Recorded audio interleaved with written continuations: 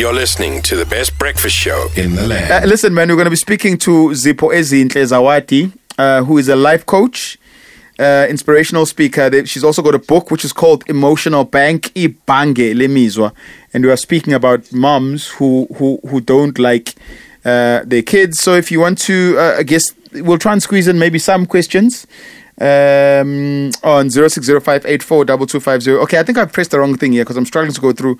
Let me maybe play you a couple of voice notes that came through from you. Take a listen to this one.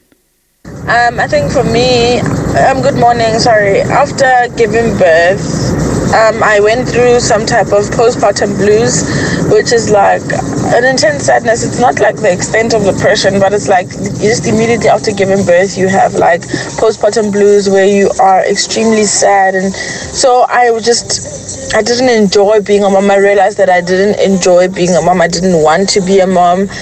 And so I became a mom, and I realized it's not that it's not that I hate my child. It's just that I just don't enjoy being a mother.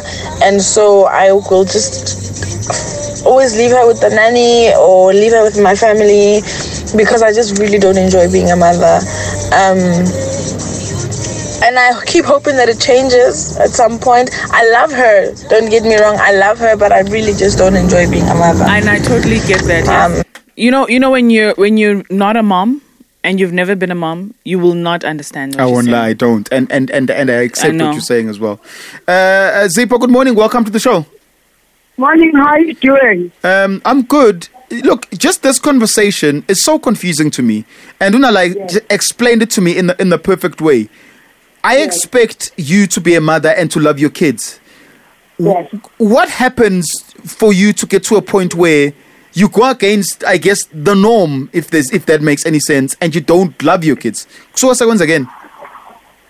It's a difficult one, and I get you when you're saying it's something that is supposed to happen, but and we have past experiences that influence our behavior. Some of us are becoming detached mothers by choice, and I know that's the wrong terminology, but I'm going to use it just for the sake of this discussion. And some of us become detached mothers by circumstance, and irrespective of whether it's by circumstance or it's by default or whatsoever, it impacts on the children. Because if, there's a saying that says, "Hurt people hurt others." Empty mothers cannot give anything to their parents, to their children. And unless they work hard on some of the shortcomings that they have, inevitably those children will have to live with the fact that their mothers are detached. And it happens. We have our mothers, because they were raised by detached mothers themselves. Then it becomes a vicious cycle, and they take it forward to their children. And it's something that's relevant, that's out there, sure, with a lot of workload, with a lot of people being ambitious, and sometimes they're unable to balance, the family life or the children life. It comes into pass. Which is exactly that's exactly what I think this listener was saying earlier, that, they are finding it very hard to enjoy being a mother, because obviously when you now have this human in your life who you're going to have in your life for a lifetime, your whole perspective changes. How then should how should mothers navigate this space? Where to from here? Now I'm a mother, and I still want to live my best life. I think support for me is a big word, and I know our immediate support is also the person that has given you a child.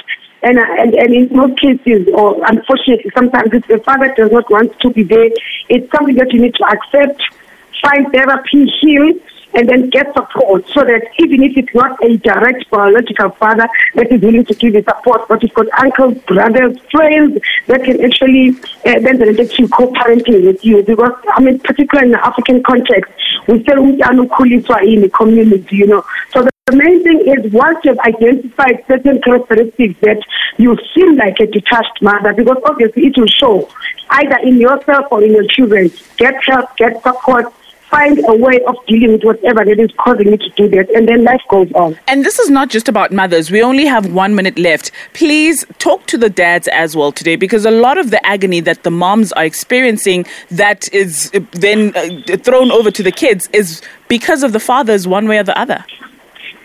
And with fathers, sometimes it comes to just our culture, you know, we have accepted that mothers are supposed to be maternal and nurturing and all of that.